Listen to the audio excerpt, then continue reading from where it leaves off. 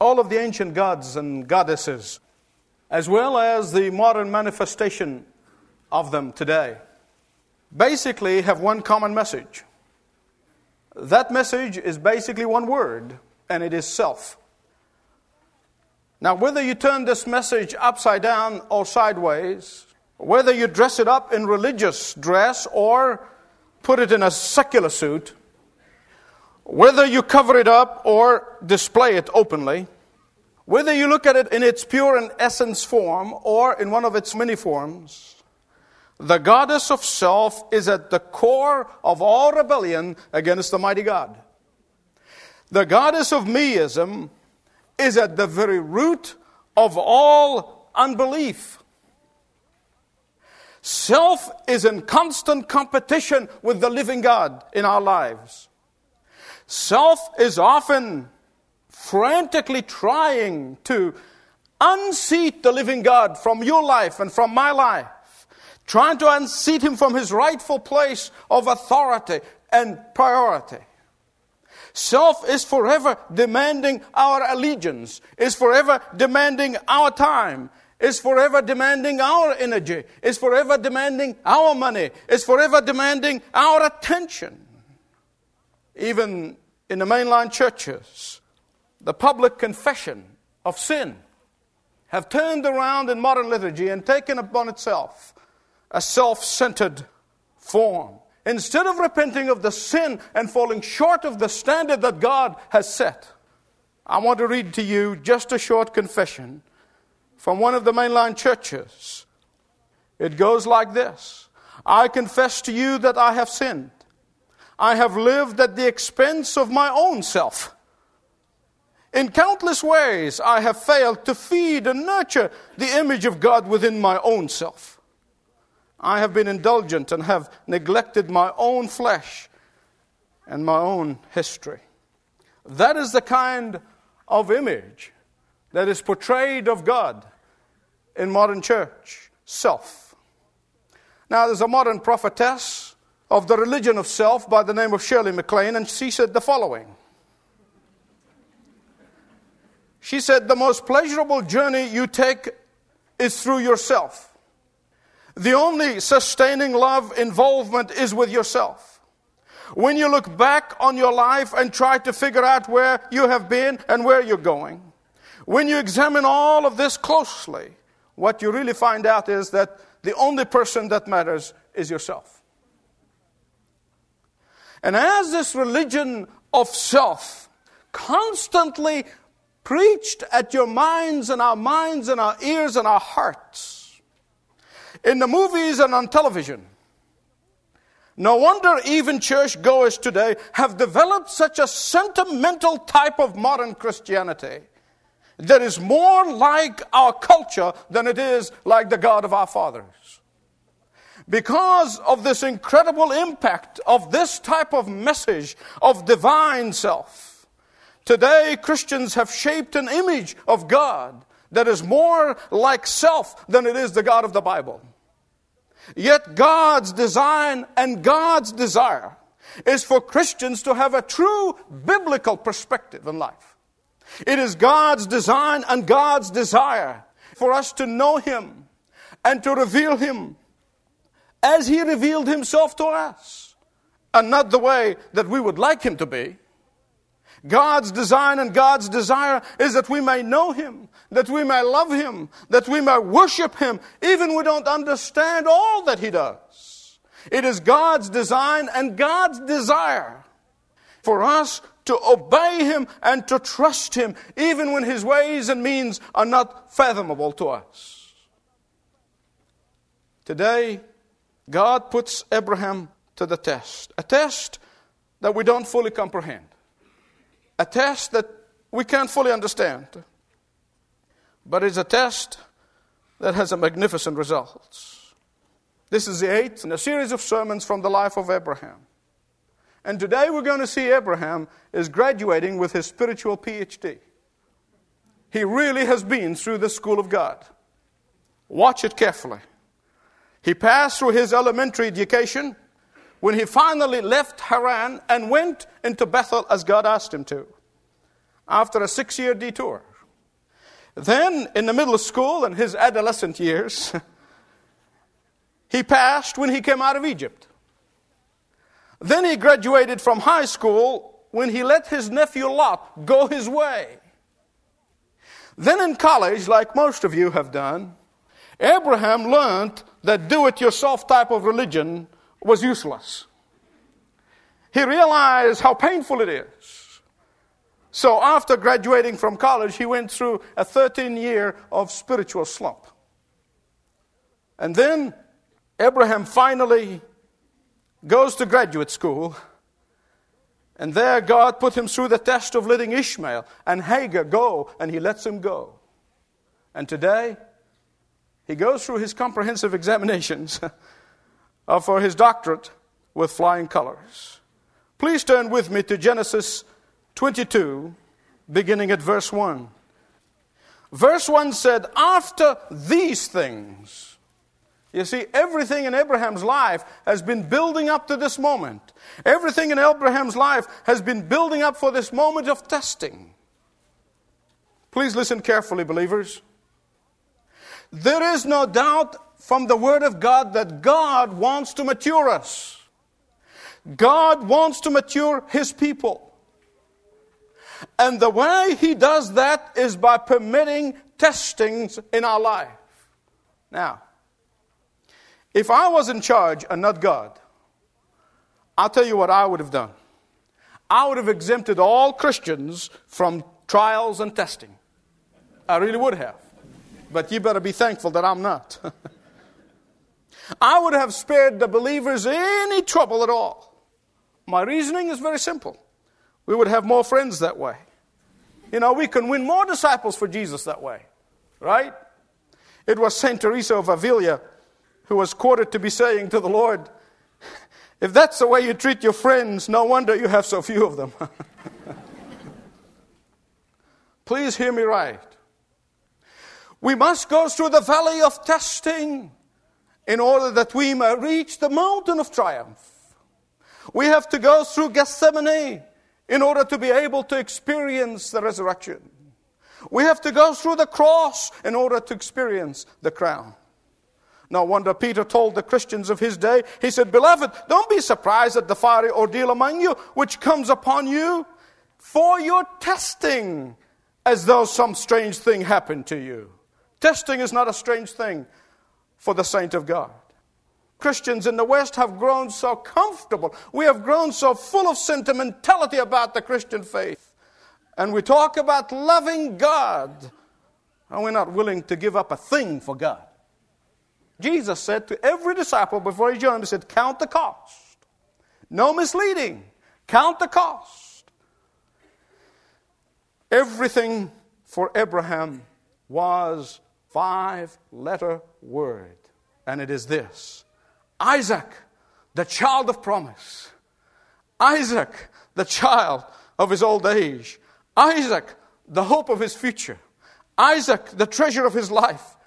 Isaac, the child for whom Abraham waited 25 years. After these things. You see, obviously Abraham focused so much on Isaac. Obviously Abraham poured all his hopes, his dreams, his aspirations on Isaac.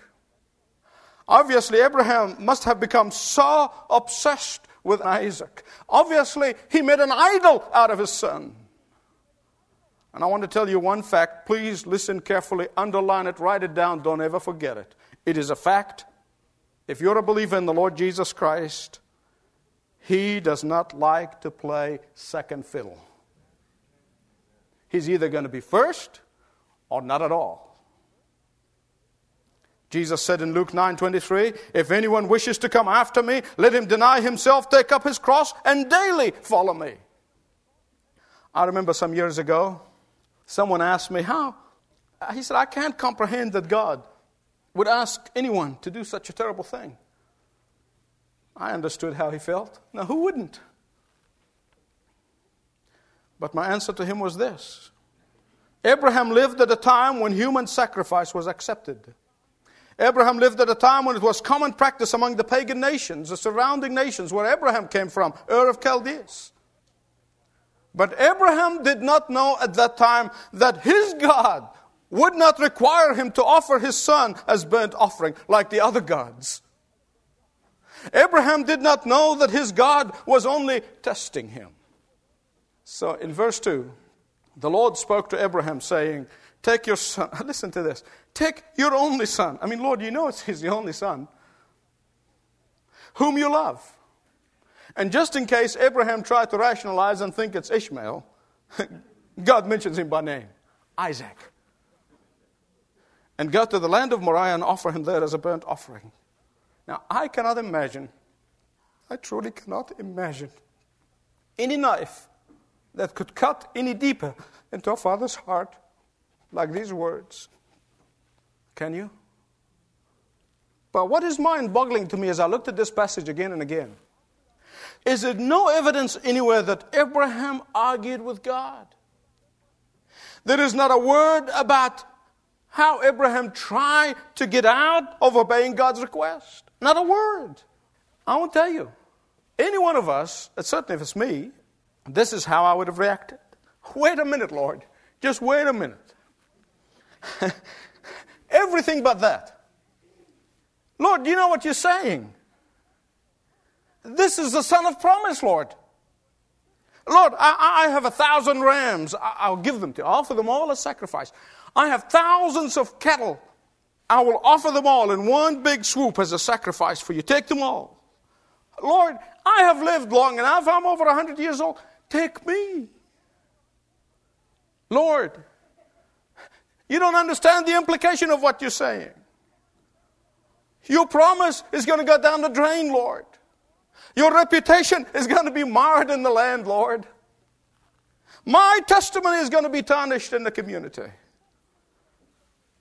Yet none of this seemed to be Abraham's response. His response was submission and obedience. But you know where the secret to that is not? Until we come to Hebrews chapter 11, verse 17. Where the Holy Spirit, the author of the Bible, tells us that by faith Abraham, when he was tested, offered Isaac as a sacrifice.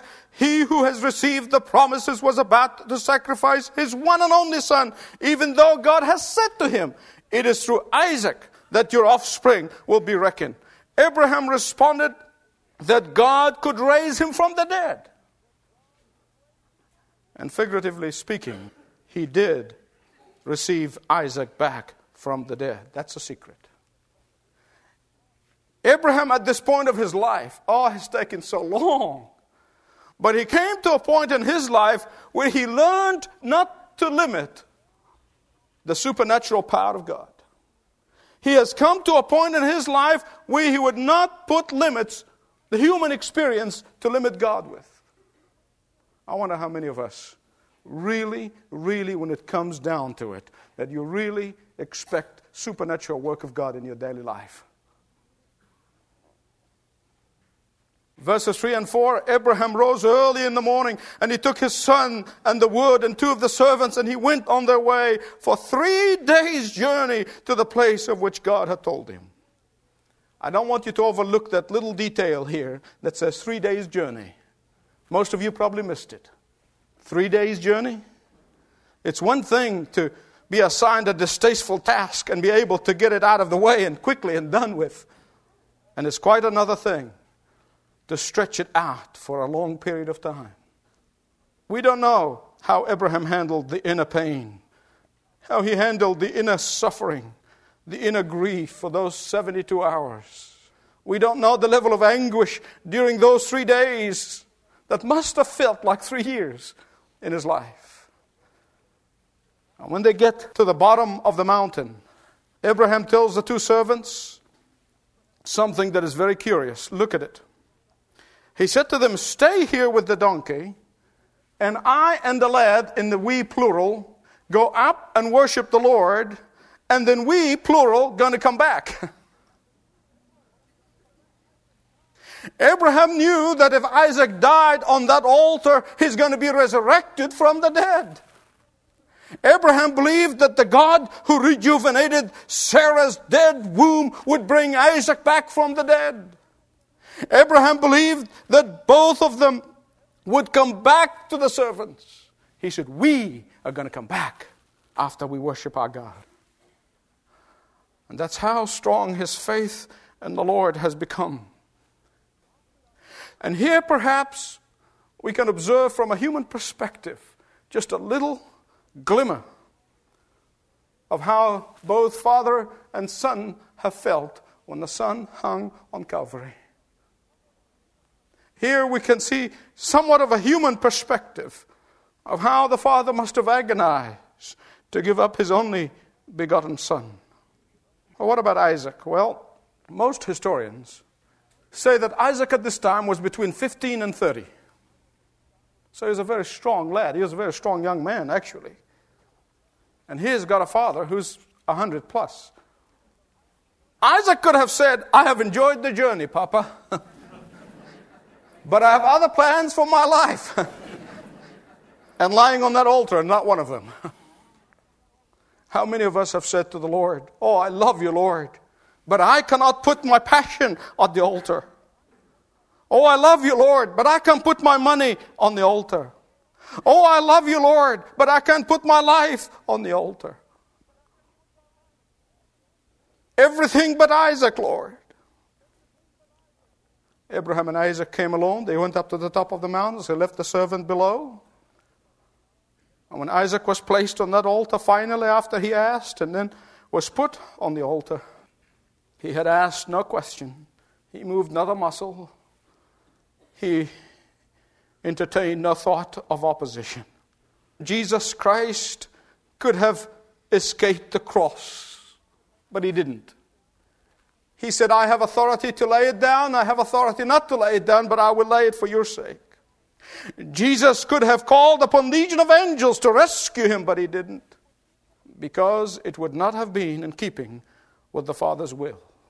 He said in John 5:30, I do not seek my will, but the will of the Father who sent me. I am convinced that Isaac grew up hearing it again and again, that the reason his parents are much older than the other kids' parents is because God had performed a miracle to bring him into the world. He must have heard it again and again, that God brought him into this world to fulfill his promise as he gave it to his daddy.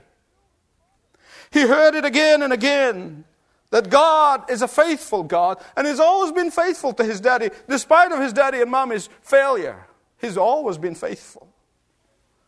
And Isaac saw the strength of his father's faith, and he was able to follow. God's testing for you and for me may not include sacrificing our Isaacs. But if it was, are we ready? Are we ready?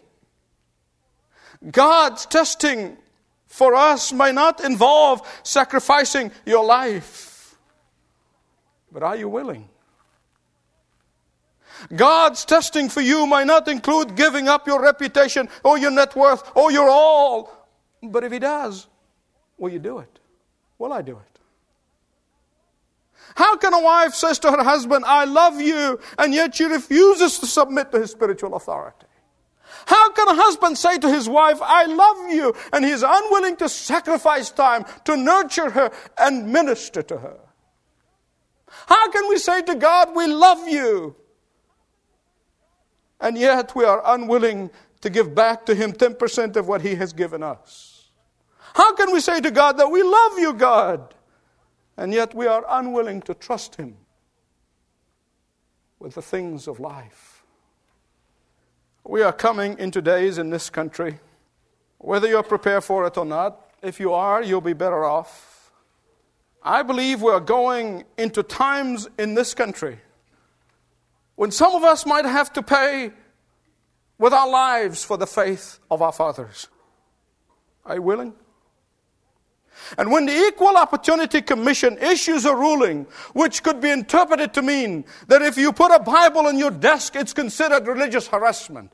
That if you witness to your friends at your workplace, it's considered religious harassment. And if a businessman invites Christians and his staff to come at his office at the lunch hour to have a Bible study, can be considered religious harassment. And he could be sued and he could lose his business in order to defend himself in the courts. What this government is doing reminds me very much of the anti-Christian governments in the Middle East in which I've grown up. First, they outlawed witnessing outside Christian churches. Then they outlawed Christian religious symbols. And the next thing was they outlawing the building of new churches and building and renovating old ones. You see, in their mind, this is the way they stifle Christianity. They think. I hear the same language. And I hear the same arguments. Now, some of you who grew up in this country, born in this country, you don't understand what I'm talking about. I hope you do. And I wondered about this. How come? But I'll tell you why. Because there's the same devil who hates the gospel, hates the Lord Jesus Christ. Listen, sometimes I have to pinch myself when I hear some of that stuff. Folks, this is America. You have to live under socialistic rule like I have to understand what I'm talking about. This is America. And I want to tell you, as long as we can do something, let's do it. I have never tried to take political sides, but I want to tell you the truth. I don't care about the left wing and I don't care about the right wing. I am concerned about the bird. I know.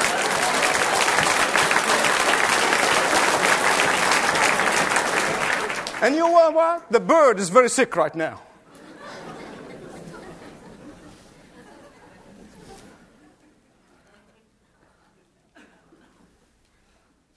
Verses 11 and 13. Before Abraham's white-knuckled hand could fall on his precious son, God had already provided the sacrifice. You see, please listen carefully. When you climb the mountain of sacrifice, you will discover God's provision on the other side. The angel of the Lord called to Abraham. He said, the test is over. Stop. Don't do this. In fact, the accurate reading of that verse is that God provided himself a sacrifice. And Abraham have passed his test with flying colors. I know that a day is coming when all my tests will be over. Grief, pain, tears, all will be over. I know the day is coming when all the struggle will be over. And when I see Jesus face to face, he's going to say, your testing is over. You know, when you listen to a radio announcer and he says, this is a test, and beep, and you turn your radio down, and then the announcer comes back and he says, if this was a real emergency, you would have been instructed of what to do. I want to tell you, we need to remind ourselves when we get into testing times. We need to remind ourselves that this is only a test. This is only a test of the emergency broadcasting system. If this was a real emergency, God will instruct your heart as to what to do. Abraham returns to his servants just as he promised, with Isaac. And they came down together. Well, as I bring this whole series to a conclusion, between Genesis 12 and Genesis 22, we have seen God's prodding, pinching, smoothing, shaping, molding Abraham into the man after his own heart. We have seen God pushing Abraham to the edge, but never to the brink. That's our God. We saw Abraham's failure and God's forgiveness. We saw God's promises never affected by Abraham and Sarah's failures. God will do the same for us if we want to walk with God. If we truly want to be called friends of God, not friends of the world. Because all that God wants to do in your life and in my life, He wants us to leave behind all that is shackling us. He wants us to leave behind all of the Harans and all of the Ishmaels and all of the Egypts in our lives. Anything that might distract us from Him has to go. Has to go. In order that we may live an unshackled life. Do you want to live an unshackled life? His eyes are searching and they know every small detail of your life and in my life. I can't hide them from Him. Is God calling you to leave Haran and you don't want to because it's cozy? Is God telling you to chop out Hagar and Ishmael from your life? And you say, no, Lord, I can't. Is God telling you to leave Egypt? Whatever Egypt is in your life. Is God saying, I want you to be ready to offer even your Isaac to me? Between you and the Holy God, let's say, Lord, strengthen us to be unshackled from the Harans and from the Ishmaels and from the Egypts and from anything that shackles us. Our loving Father, we ask you to forgive us for trying to form a God in our own image to worship. That we have taken ourselves into the sentimental road and we have neglected to know the God of the Scripture. Father, we know that you are pure love and you are fair and you're just and you never tempt us beyond our ability to bear. With that confidence and that assurance, we want to say thank you, Lord.